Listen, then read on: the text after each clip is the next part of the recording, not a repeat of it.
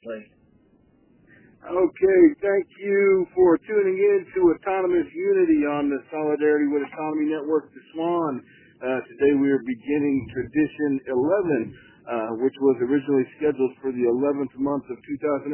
We are now in January of 2019. We've had so many questions that some months we just couldn't get through all of the traditions. So we're a couple months behind, but nonetheless, we're plugging along. Real quick reminder, if you're not a member of NA, please tune out at this time. This is just in keeping with our traditions, and that will be partially explained today in the traditions we're going over. But if you're not a member of NA, we're just trying to stay within our traditions here.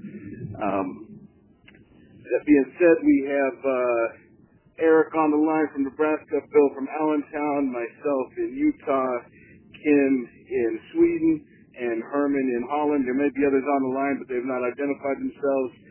Not sure who's going to listen and who's going to speak, but it's open to anybody who wants to participate. And hopefully we didn't violate any of your anonymity with the 11th tradition. Letting people know who's on the line here. I don't think we did. We're not using last names. So that being said, I'm going to, Bill's a little under the weather today with his voice. I don't know who's going to be reading the questions. Is that going to be you, Eric, or do we have Kim doing that? I'm not sure who's leading off there. I can read the questions if need be. So, alrighty. The first question says, what are the spiritual principles within the 11th tradition? How does the home group apply these principles?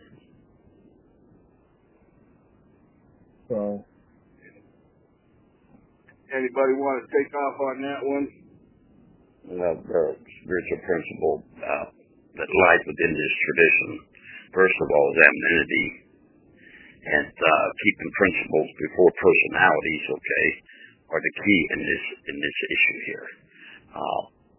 When you talk about anonymity, when you're out there and your group is participating in public information, we're participating as a group, not as individuals.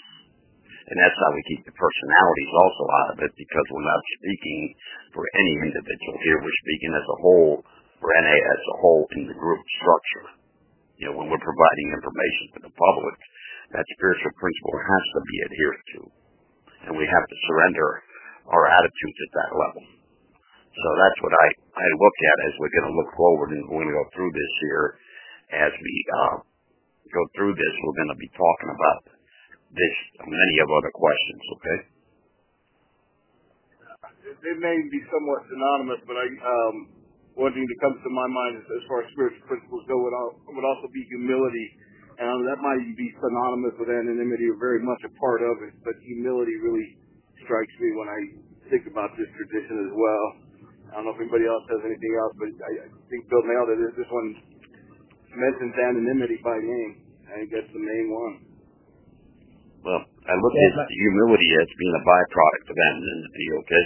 Yeah, I think you're right there, brother. And it's the practice of that there spiritual principle that we're talking about here.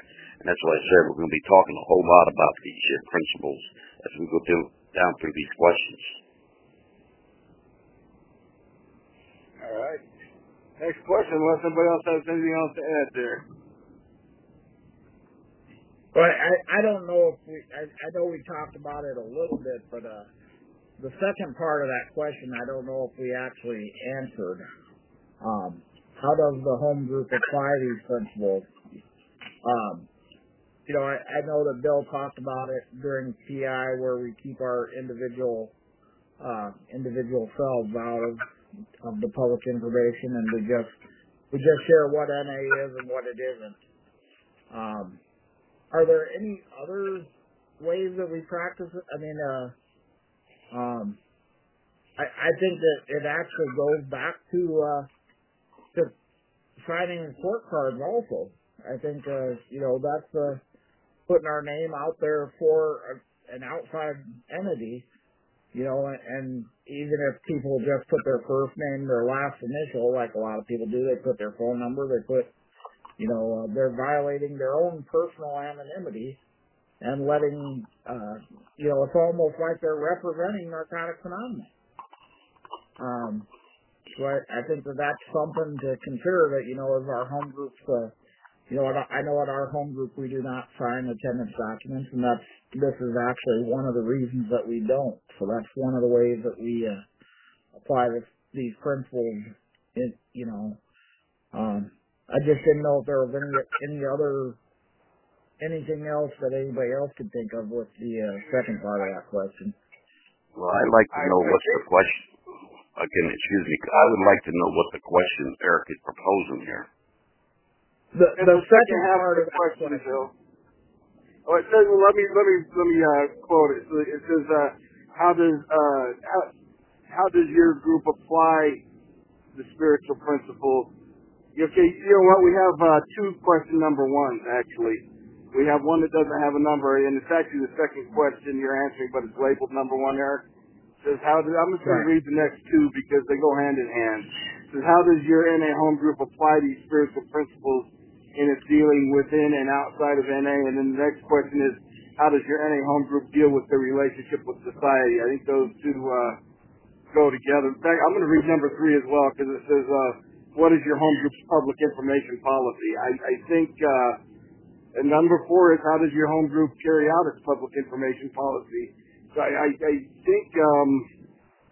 it's almost impossible to answer one of those without going into all of them. But yeah, there were two separate questions, at least in the copy that I have, and they're separated. But the first one was not the one that doesn't have none on was actually a title. Okay. Okay, got it. Okay. So that's all right. The number one is where the question started. How does your NA home group apply these spiritual principles in dealing with in and outside of NA? Okay. And I think Eric was going into the inside of Narcotics Anonymous and how we apply this. Yeah. Is that it says within and outside, yeah. Yeah, but was he talking, was his question talking about within the fellowship? That's the second part of the top. How does your home group apply these principles? And he's talking about within the fellowship. Is that what he's proposing a question on? Yeah, I was basically just talking about, how we actually apply these principles in the home group. I was actually looking at the title and just using that part, but how does the home group apply these principles? So that's what I was actually looking at. But I think we have questions that deal with this issue that you're talking about. We will go down through here, okay? This is what I was talking about. Okay. When we're talking about when we're talking about within the fellowship of Narcotics Anonymous, there's throughout our history we have to look at our history, okay? Because throughout our history we have basically violated this principle of anonymity on many occasions through service, okay? Right. By attaching strong personalities to a home group, okay? We have violated the principle of anonymity in that level of communication, and I think we've gone through this in various other traditions, but I've been, studying history again, proposing communication on Radio Free with history stuff, and to see how strong personalities have developed our fellowship within the fellowship, okay, it's been pretty traumatic, okay? When you're reading some of these interviews, you can see the strong personalities that developed as the actual Board of Trustees violating our spiritual principles of all these traditions. And strong personalities that developed in the fights within, when we're dealing with public information, though, we're informing within the fellowship of our message. The message, and what is our message? There should not be any personality included with that personality, with that message. Our message is one of total absence of many mood-changing subject mind-altering chemicals. And that's our primary purpose, is to carry that message. And when we put a strong personality onto it, we're violating the principle of anonymity. We're violating any spiritual principle that we can continue on. You're talking about names on the meeting list. They should not include last names, of course. You're informing the newcomer of a phone list to communicate with other members in Narcotics Anonymous about, staying clean. And that's part of a written information we're providing within the home group. We're providing a meeting list, and it should not have attached full names on that meeting list at all.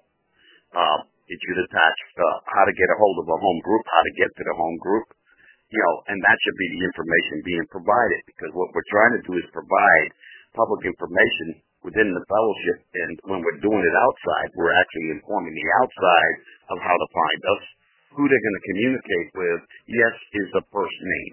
They're going to have to communicate with the first name.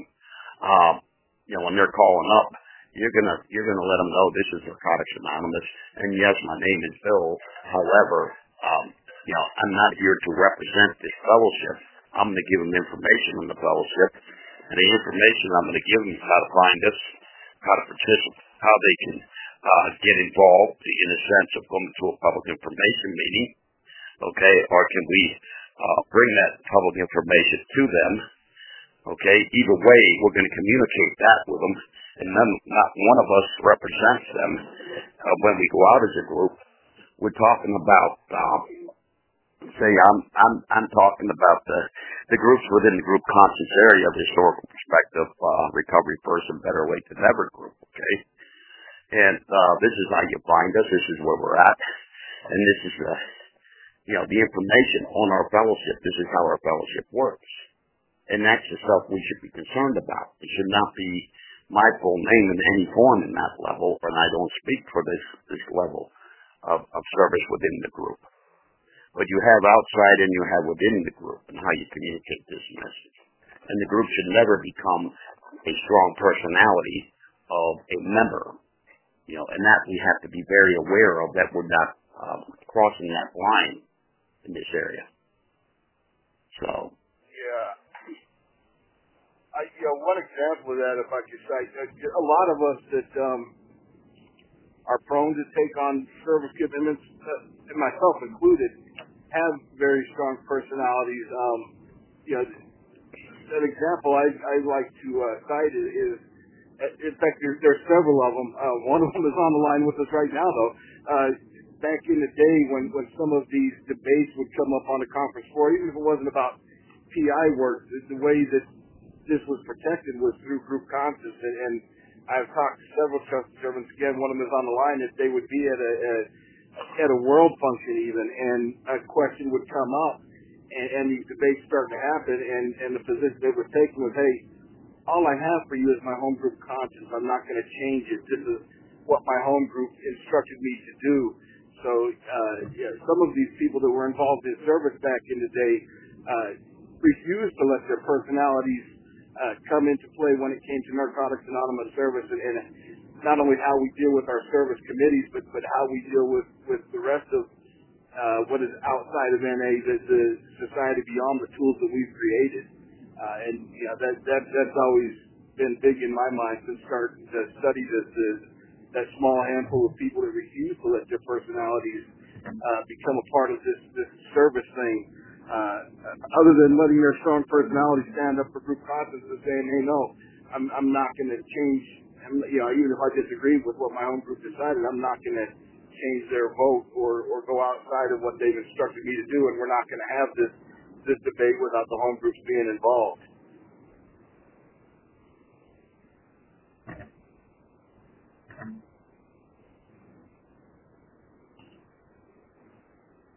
Anybody else there? Well, we're dealing with 4 questions, right? Yeah, we can take them one at a time. As we start to go through them, they all seem pretty interrelated, but the more we break this down, I see you focused on one, and I think we can move on to the next and kind of get a little more in depth, I think. Well, we are focused on one, but we're focused on these 4 that you read, okay? Yeah, and that's what I want to say, because I focused on one, and but number 2 says, how does your NA home group deal with their relationship with society? Okay, with society itself, okay. the way our home group deals with it. We provide information, okay, and that deals with. It also deals with number 3. What is your home group's public information policy? Okay, our public information policy basically is we communicate as a group. We provide information to the public on Narcotics Anonymous existence, how to find us. If we have a phone service, okay, how to contact our phone service, okay, how to get information on us, and what's Narcotics Anonymous and what's our purpose and how do we carry out that purpose. And that's the limit that we inform the public. I was just talking with a member on dealing because yesterday I had a long conversation with a member on the interaction, and we're dealing with Narcotics Anonymous as a whole. And what I heard yesterday was a malinterpretation from this person, and I had to inform her of what's Narcotics Anonymous and what we do here, and we're not concerned with malinterpretation and their interaction with the message they're putting out there, and their interaction with rehabilitation centers and government agencies has actually watered down the Fellowship of Narcotics Anonymous, and that's where we're running into issues in this area. And I told her we have what I do personally, okay? And I talked about this is what I do personally in dealing with a lot of these issues. And I do it as a home group member. I talk to my home group about these issues, and I find doctors, okay, that actually support total abstinence, okay? And the reason I do that I'm looking for doctors that actually assist addicts to when they go to them, that they're not going to be pushed drugs on them, okay? All right? That they're going to look for alternative methods without drugs. Okay, so I'm working with the public in that sense. My home group works with the public in that sense, finding doctors that believe in total abstinence and are not going to push medication, all right, as their first alternative, but they're going to look at the actual surrendering process of helping the addict without medication. And so we inform that we're a program of total abstinence, any mood-changing substance, minor or chemical. We do understand under extreme conditions of physical pain, okay, and then we take that part of the basic text and educate them on that part of the basic text. And our responsibility is to educate doctors with what that part of the basic text is talking about. So we take that literally as a home group in the education process of what Narcotics Anonymous is, how do we fulfill it, and educate doctors. And that's one of our primary purposes in our home group on doing public information, is when we inform the public, we take it as informing the general public, and that's how to find us. That's usually through PI posters, okay, that we're hanging up, where we're at, what we're doing. And then we do the professional services, and one is with doctors that we go generally, we talk with doctors, we get information into their facilities, we talk to them about Narcotics Anonymous is. And then when we find those doctors that believe in the philosophy of total abstinence, we take them to a further public information session on the education part of addicts, okay? And, according, like me, when I went into hospitals, I had to educate the staff on myself, on my addiction. And I had to let them know I am making a decision what goes in my body and not in my body. That decision is not being left up to you, okay? I want to know my options. I need to be educated on the options. I need to know what type of chemicals that you want to use on me, and if I can actually take them chemicals, okay? If they're mood-changing minor substance, I need to know that what's the effects of them substances. Okay, I want to know that stuff before I allow them to put anything in my body. And it's like the operations, I allowed them to put me to sleep because they weren't going to be cutting into me and removing the gallbladder, okay? They weren't going to be doing major surgery on my hand, reconstructing knuckles and putting fingers back together that was severed, okay, and the hand that was crushed. They weren't going to allow that there. So we made the decision we'll allow them to put me to sleep, but that when I come out of it, There's liquid ibuprofen being put into my body instead, okay? An anti-inflammatory, not any other mood-changing substance or chemical. So we made that decision, and I didn't have to be detoxed before I left, okay? Because I was totally off the whatever they put me under with already. I stayed in there for 3 weeks with my hand, okay? 4 weeks, something like that. The gallbladder, I stayed a couple extra days, okay? I didn't leave like most people. The gallbladder, they're leaving within 24 hours or 48 hours. I stayed for 72 hours, okay? All right, I made sure all the chemicals that they used in the actual operation was out of my system. You know, and that was part of my education process as being an addict in my home group, that we take this sincerely, that it's our responsibility to educate the medical field on these issues about us when we come into their midst. Okay, and that has been lacking in this fellowship as a whole. People don't educate them. They instead they go to the knowledge mentality. Well, a doctor gave it to me, so it's an outside issue. And now we end up with a fellowship that's over 50% of it is on mood-changing substances or chemicals in the rooms today. And it could be more than that in some of these rooms, where they're actually arguing over our message instead and trying to alter our message. And that comes, to me, is what are we doing about that issue when it comes to public information within the home group, within our philosophy, within the meeting, within the fellowship, is educating them that we are a total asset in this home group. We do not alter this here for any other outside organization that's writing public information for us and calling it public relations instead. So that's one area I think we need to look more in depth in, okay?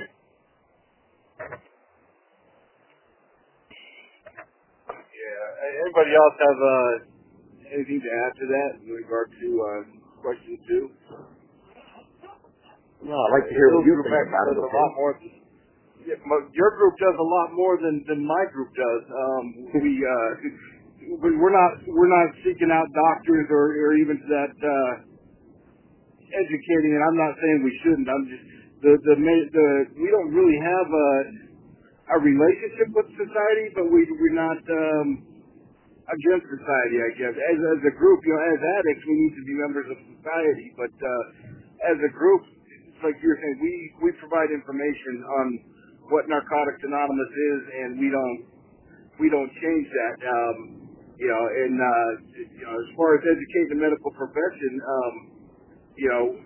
what they do is what they do. But what the type of doctors that we're working with, as far as Narcotics Anonymous, if that is indeed what we end up doing as a home group with a personal member, that's when we need to educate them to our message. But again, we haven't had a member come in, and maybe it's just that maybe most doctors are dealing with the NOS structure, but most of the people who say, hey, I want to join your home group, they're usually already detoxed, or they're not going through a medical detox process, or they've come in and said, hey, if I remember right back in the day, we had a member who was on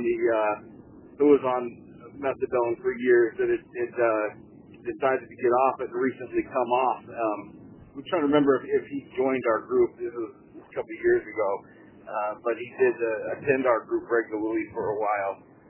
And I think it's kind of almost like the service structure and the rest of fellowship knows what we're about. The service structure where we're at as well. We don't mention it before, we don't subscribe to it, but they have a little bit different take on a lot of issues than not all issues, but they're constantly moving further and further away from the NOS mentality. So we don't deal with quite as many issues as other groups within their geographical areas, for sure. But if I'm completely honest about what our group does, we have not taken on that responsibility or that level of responsibility to seek out the medical profession and educate them as to what Narcotics Anonymous does. We don't get a lot of referrals either. We do have some treatment centers come in from time to time that we need to educate them as far as what we're about and let them know that, hey, your staff are not welcome to sit in a closed meeting if they're non-addicts. We would prefer that they not be on the clock. Again, when it comes down to it, we and see if a counselor is on the clock or not, but we do ask counselors to not be there if they're on the clock. It's a little outside that, but yeah, we time to time have to work with treatment centers who show up to our meeting. But even that is becoming less frequent. I don't know what the deal is out here, but a lot of treatment centers in recent months are starting to not come to as many meetings for whatever reason, Maybe it's because we're not compatible with where they want to go. I don't know.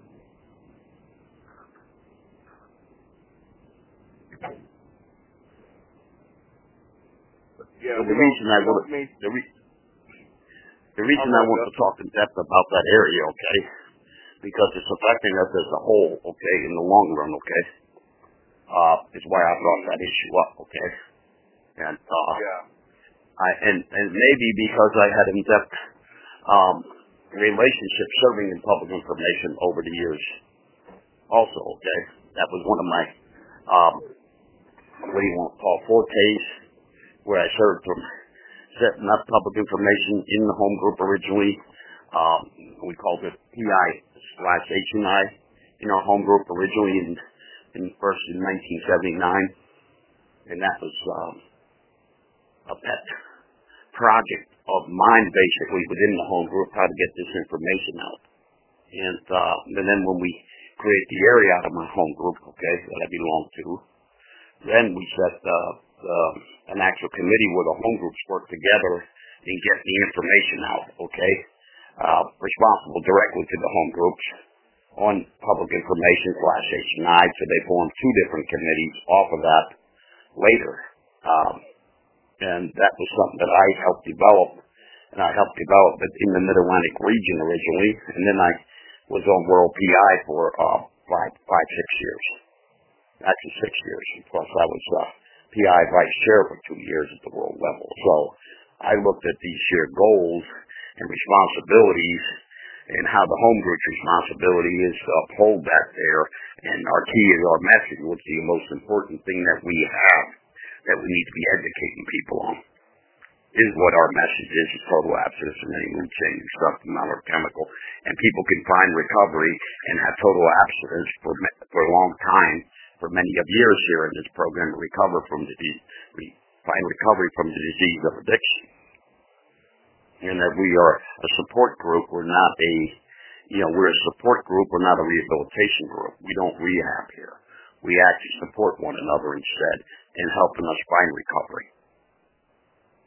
And remember the issues that we dealt with. I've never heard that put in those terms. I like that. We're a support group. We're not a rehab. I think people tend to get that confused. I've never heard it put that succinctly before. And maybe that's something we've lost from the old days. Some of those simple sayings or simple philosophies that don't get repeated anymore. Yeah, well, that's something we used to talk about back then a whole lot in the old days. Was we are a support group. We're not a rehabilitation system here. We don't provide rehabilitation stuff in our rooms. We support one another instead. We're here to help people find recovery and be here for the long haul.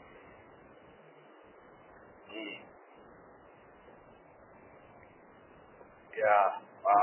It's so simple in our reading. We're recovering addicts who meet regularly to help each other stay clean. You're not interested in what you do, who you're connected. We're only in what you want to do about your problem and how we can help. We read this stuff every week, but the way you put that there, it put that all in a nutshell. So I just hope we can stimulate more conversation about this throughout our groups, okay, that participate through the Fellowship Service Conference, okay? Right. These questions do kind of, the 2 and 3, and actually 3 and 4 especially, do you see a difference between the third question and the fourth? As far as what is your home group's public information policy, I guess, and then the next one is how does your home group carry it out? But it's maybe 4 and 5. How does your home group do PI work? I think we're dealing with all of those, but I don't want to skip over anything because they are slightly different. Well, they're slightly different. They're slightly different because they come from my home group. These first few questions, okay, to get the questions going. We wrote questions, and they're slightly different to get you thinking, okay, and to go back and look at your home group instead, and to really question your home group in this area. And they do go together, okay, basically. And what is your home group's public information policy? How does your NA home group carry out its public information policy? How does your home group do PI work, okay? They do intertwine, but they're a little bit subtly different for that purpose, is to get you focused on that. One kind of builds on the other, like what is the policy, and then how do you carry that out, that policy that you set. And to be quite honest, I mean, here's where I'm a little taken off guard, because and it's part of that self-honesty and assessment as a home group member. Is the home group I belong to, are we stepping up in that regard? And the honest answer to that question is no. We're pretty passive with our public relations. We are putting information out there, but not nearly as much as we could or should be. And we have not met as a home group and come to a consensus on, okay, if a medical professional contacts us, what are our policies? How do we present this information? Because again, this is not an individual thing. This is not a home group member representing Narcotics Anonymous. This is a home group member passing along the message of Narcotics Anonymous. And I know our home group has beliefs and philosophies in certain regards, but if I'm honest, and maybe this is the case for most home groups, even in the traditionalist movement, a lot of our groups that weren't around back in the day, these historical times you're talking about, perhaps it's the same. And I can't judge other home groups, but I'm just saying from my own personal experience, reading these questions, it's kind of an oh shit moment for me. I'd like to sit here and be able to say, hey, look how great that our home group is doing, and here's what we do. But the fact is, reading these questions the way they're written, in my opinion, we're lacking in these areas. It's something we need to sit down and come to a consensus about. Right. Can someone maybe explain what? Hello? Can I say that? Hello. Can someone maybe explain what a policy is? A policy is something that your group creates. When you think about it, it's something you make a decision as a home group that this is our group public information policy. This is how we're gonna. It's more like a guideline that we have, okay, on how to do public information work, okay. And then are we upholding that, and how do we carry that out, basically, okay? Okay, because what I was thinking about is in our home group, we just started out with putting more energy and time into the whole PI efforts. So we're putting out posters, we send out letters. So next what we're gonna do is call doctors, institutions, but we don't really have like a policy on what do we say. We're just gonna call and ask. But that's where you've been having a reliance on communicating on Radio Free back and forth from this area, okay?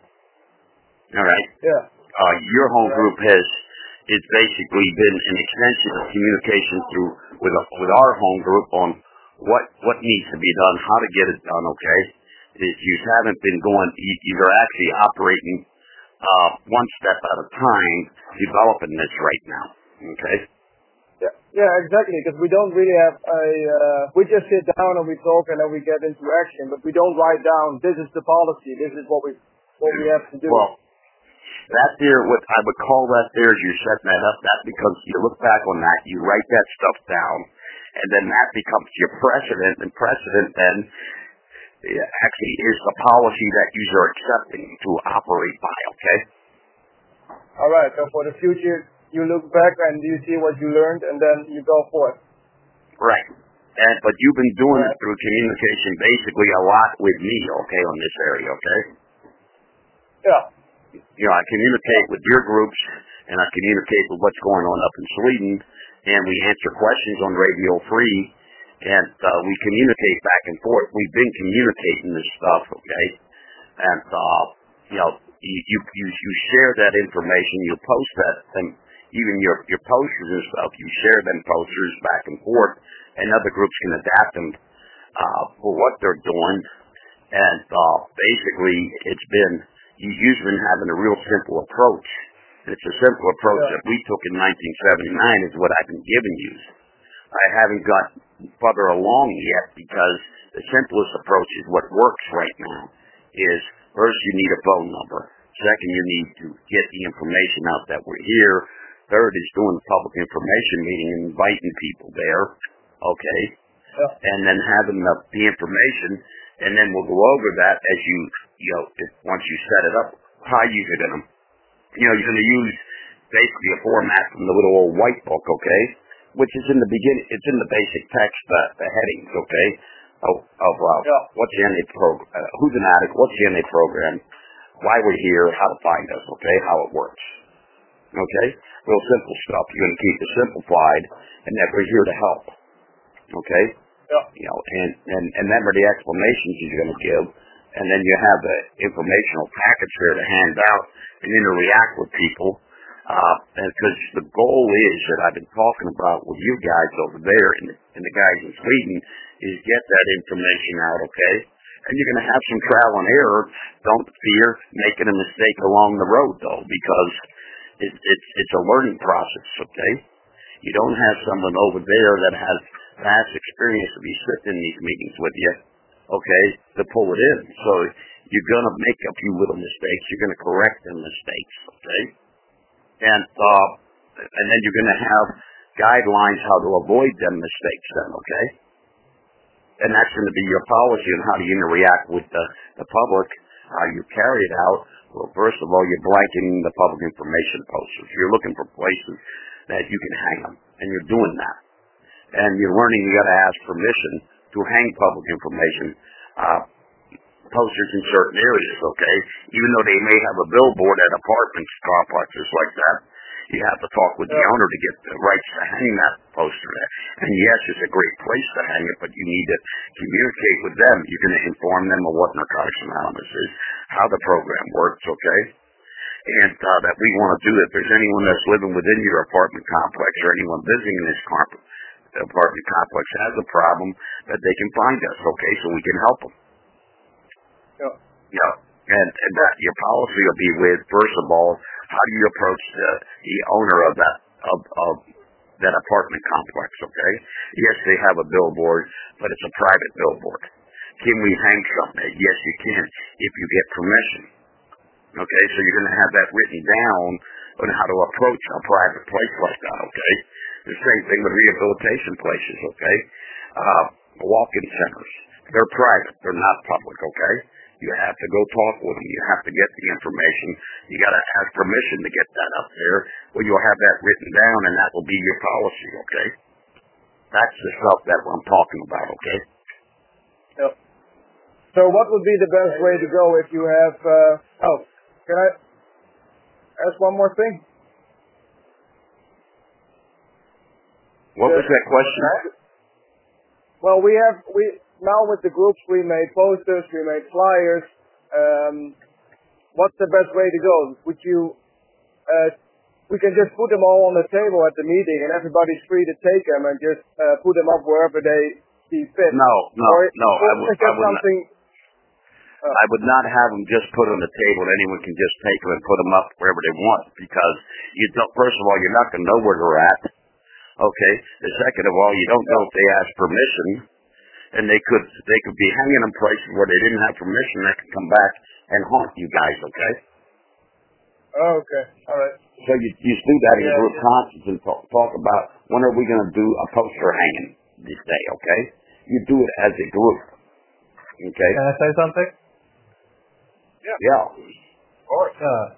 Just what we did, Herman, was that we sat down as a group and made a list of all these, close by places where we know there was billboards or institutions and stuff like that, and we made this list. And then we went through it as a group. If you call there and you call there and ask if it's okay, and we go there and it was a group effort, and we didn't throw the flyers out or anything, but we made a list so we know where to go. Yeah, exactly. So that's what we're doing right now too. But I thought maybe it would be faster and easier just to put them on the table. And then, but the faster and easier way can cause you problems down the road. Okay. All right. Yeah. And we're trying to avoid that from happening. You also need to know where these posters are to go back and check on them to make sure they're hanging there. Okay. All right. You gotta do that every month, I think.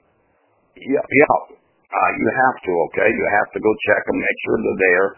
Replace them if they're getting old and dingy, okay? Because they don't want an old and dingy information there, okay? Yeah, okay. And a lot of times addicts will just rip them down because they don't want them there, okay? All right, yeah. So you replace them. And you know that information, and then you'll start, when you start getting the phone calls, you'll find out from helping these people where they found out about you, and then you'll know, okay, hey, this here really worked. They got our information from that apartment complex. Let's go find more apartment complexes. All right? Yeah. But it's you guys are doing a great job in Sweden and over in Holland right now at the group level, getting this information out, setting up public information days, starting to do them, okay? And it's a long-term thing, and that's the first thing. Your policy is set up to be long-term. How you do it is through group conscience, okay? And that's what Kim's talking about. Through group conscience, they make the decisions. And how do they do it? Then they go together as a group to get this stuff out there. And they get them hung. They get the information out there. They can leave packets of information out wherever. Say it's, there's some, like Dr. Golf will let you put a little thing there where you can have, as long as it's attractive, okay? You create this little thing where you can put a couple IPs in it, okay, with a meeting list, okay? Yeah. In their setting room, okay? So addicts that are coming through there can get that information privately without it feeling intimidated or anything, okay? Yep. So I mean, there's other ways of dealing with it, okay? I think Bill made a great point there too. When you said everything is done through group conscience, all this other stuff you're doing is huge, valuable, especially getting information from older groups of NA who were there in our formative years, and maybe are still in those formative years to a degree. But that whole idea of here's the information we're collecting as a group. But where does the ultimate authority lie? And now we sit down in group conscience and also use our personal experience, strength, and hope. What's working here in Sweden? What's working here in Holland? What's working here? Whatever part. There's going to be those things we're talking about. Like if we just put the stuff out on the table and say anybody take it and hang it, a newcomer might come in and put something someplace it shouldn't be and cause a bad relationship for it somewhere. Or you maybe an older member. It doesn't matter who. But then there's going to be subtler things that nobody in the United States will be able to tell you what works best in Sweden or Holland, or what works best in Utah is not what's going to work best in Philadelphia or New York or things like that. There's going to be these subtle issues where it comes down to anytime we're setting policy for our group, now we take it back to this collective 11th step. Now we go to what's God's will for this group, and let's pray and meditate on that and take it to the ultimate authority. But I thought that was a huge. When Bill said that was like, everything comes down to group conscience, especially when we're setting policy for what this group is going to be. Well, that's why one area, okay, when I first got clean, I relied a lot on Jimmy, okay, on how to do stuff. Yeah. I would call up and talk with Jimmy how to do these things because that's where the idea came from, PI/H&I at that point. Okay, that was not my idea.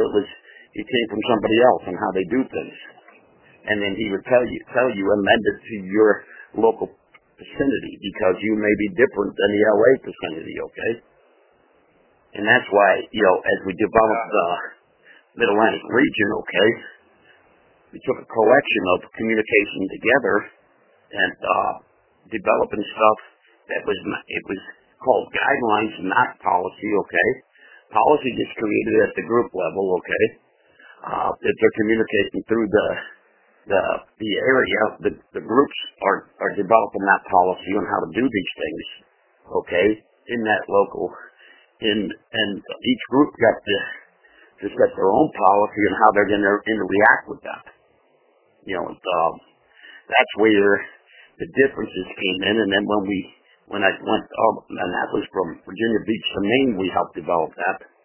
And then each different place had different issues that they had to deal with. Okay, rural Vermont was totally different than Boston.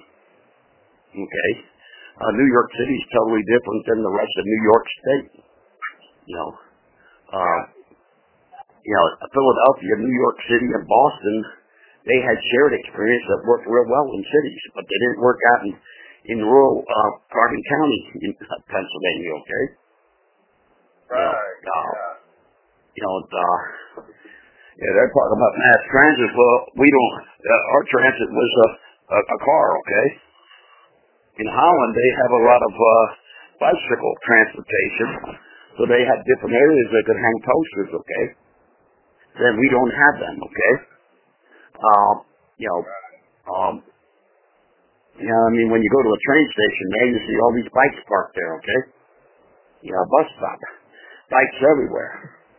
So there's different places to hang posters. There's different areas that you can, if you were in Moscow, Russia, you could deal with a lot of apartment complexes because no one lives in houses. They live in big, monster buildings, okay, instead. So you have to find out at each building because, that's what the one guy in Moscow told me. That's where the addicts hang out, is in them buildings, okay? That's where the addiction happens. It doesn't happen in the streets there. So somehow you have to get into the buildings to get your information into them buildings instead. Because there's not much, people don't live in housing, plain houses.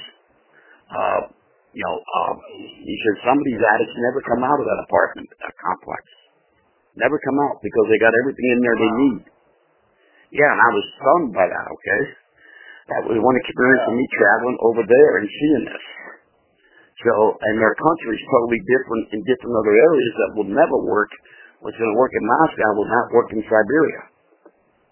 So, we got to find a collection of stuff, and that's how we try to develop the Public Information Handbook in the mid-'80s up to about 88 in World PI, a sharing of information from all different areas, okay, different ways to do PI, so people that it was guidelines, it was not policy, and then each group could adapt that information and find out what best works for them, and then you could share back and forth, and you could find solutions on how to do public information work. Because that's what it is finding solutions how to do PI, public information work. And the key is, and I don't care what group you're in, to develop that area, you have to have a strong public information awareness to get people into your groups, to get that information out, where we're at, how to find us, what do we do here, what's our purpose here, and how we can help. Now, we got to be very aware of that as we do this public information work. And that's why these questions were subtle, okay? Is to create this type of conversation that you can go back to your groups with, talk to your home groups, because we want to grow. We're not looking for an outside organization like Knowledge Incorporated to do our PI work for us. We're looking to do it ourselves. How are we going to fulfill it? How are we going to get that information out there? And it comes down to group conference and then looking for any piece of information that's working, and you may have to tweak it for your own area, okay? Your own government agency has different laws and stuff. We have to be very aware of that stuff. That when they work here, you may have a law that prevents that from working there. So what is the law? How can we make it work? You know, we have to be aware of this stuff. And that's what I like to see us as we dialogue and stuff. Get this dialogue going in the groups every week, talking about it, and getting more curiosity about doing PI, and getting more people involved in it, and let's really talk more about it. So, hopefully that's beneficial. A question came up for me when it comes to personal anonymity in our dealings with professionals, and we're trying to detach our personalities as much as possible. We have done an email in our group's name and not any person's name and things like that. But how is it when it comes to relationships with professionals? Because we're all members of society, in different ways, and we're trying to an example is if I use my personal contact to doing PI or H&I work. Do you understand what I mean? We never ever sign it as personal. It's always signed as the group itself, okay? And they're giving a phone number, how to contact us, okay? Yes, it may be a person, okay, that they're communicating with. But hopefully in the long run we have a phone number that when that phone rings that it's going to be answered Narcotics Anonymous instead, okay? Oh yeah, but I meant let's say we're going to reach out to a treatment facility, and I'm really tight with the CEO on that place. So should I be the one to call, or should anyone else from the group do it? Well, you got to go over. You have to go over with the group on who's going to be making the calls, okay? All right. Right. But I just meant if my personal contact. If you're involved in that treatment facility, no, you should not be communicating with them, okay? All right. Even if I as an employee. Yeah, if you're an employee of that facility, you should not be communicating with that facility. Someone from the group should be doing that, okay? Yeah, right? Exactly. Is it the same thing if someone is just friends with people? I think being friends with people and informing them on the existence of Narcotics Anonymous is totally different than being employed by that facility, okay? Oh yeah, of course. It was just a question of...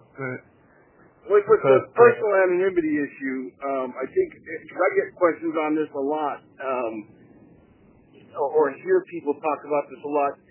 The way that tradition, when it talks about, and we're going to get into the questions about what that means later on, I know from reading the questions, but we need to always maintain personal anonymity at the level of press, radio, and film. In our personal dealings with other people, there's going to be people who know I'm an addict. Most people who know me on any level know that I'm a recovering addict. A certain percentage of them that are closer to me know that I have done it through Narcotics Anonymous. I should never be representing NA as far as in somebody's mind my personal success or failure is the be-all and end-all of what NA does, but there are times when that personal anonymity, where it's appropriate for somebody to know, hey, I'm a member of Narcotics Anonymous. This is working for me. This is how it's worked in my life. And maybe I'm confused about what you're asking, but that part of the tradition that says we need to always maintain personal anonymity at the level of press, radio, and films, and maybe it'd be better if it just said in a public manner, there are times. The best example I can think is the guy who introduced me to Narcotics Anonymous. Everybody knew he was a recovering addict. And I've told this story before, but when it came time for me to ask him for help, I didn't know the name Narcotics Anonymous, and I know he's almost definitely put it out there a time or two. I'm sure he'd uttered the words Narcotics Anonymous or said that he's a member, but the way he presented himself to me, it was not his identity, or he was not representing Narcotics Anonymous. I knew this man was part of some sort of drug class program in my mind. As you take me to those drug classes, and that's not the way he presented it, but I knew he was a member of something that was working in his life, that was keeping him clean, that he had a definition of clean time that was far different than the definition of clean time I had been using prior to that point, and I knew that he had something that I wanted. So again, I don't think the personal anonymity necessarily needs to be, it is limited to when we're presenting ourselves publicly that we're not attaching Narcotics Anonymous to that, but there is a way in our personal dealings to be a living embodiment of that loving tradition, I think, to let people know that, hey, I'm totally clean. My definition of clean time doesn't mean I drink on the weekend or that I'm on DRT or something of that nature. They can see that I'm happy, or I could see that he was happy. He didn't hide the fact that he was a member of NA, but he didn't need to maintain personal anonymity with all his personal relationships. That's not what the tradition was about. But he did make sure he presented himself in a way where it wasn't NA. It was, I'm clean, I have something that I belong to, and if you want to know more about it, get with me. Ask me about it. He definitely made himself available. I don't know if I was way off base on what you were asking, but I do know I get the question a lot about the personal anonymity, and it's like, there are times when I need to let somebody know I'm a member of NA on a personal level. Right. Yeah, I was thinking from the group part. Is it okay for the group to want to assign certain service tasks because of their relationship with? A long time ago when we wanted to change our meeting space, we had this member who is from this town, and he knew a lot of people, and of course we wanted to send him specifically out for the job to find a new space because he knew people. Yeah. Do we as a group violate his anonymity then? Because he's connected, and we're not seeing him just as a member then, but we see him as he knows people here to get that done, Do you know what I mean? Yeah, we can discuss this next week, okay? Oh, okay. Because we're going to other areas, and I want to be clear on the discussion, okay, and what we're actually talking about here, okay, before I engage in it, okay? All right? Because we're going for approximately an hour right now, okay? And to go any further, we're going to need a lot more time, okay? Yeah, I think the nature of the questions definitely changes after this and gets into a lot of these areas we've actually been starting to discuss. I think you're right. So I think there's also going to be those times when we need to look at situations individually as well, as home groups, where there might not be a blanket answer.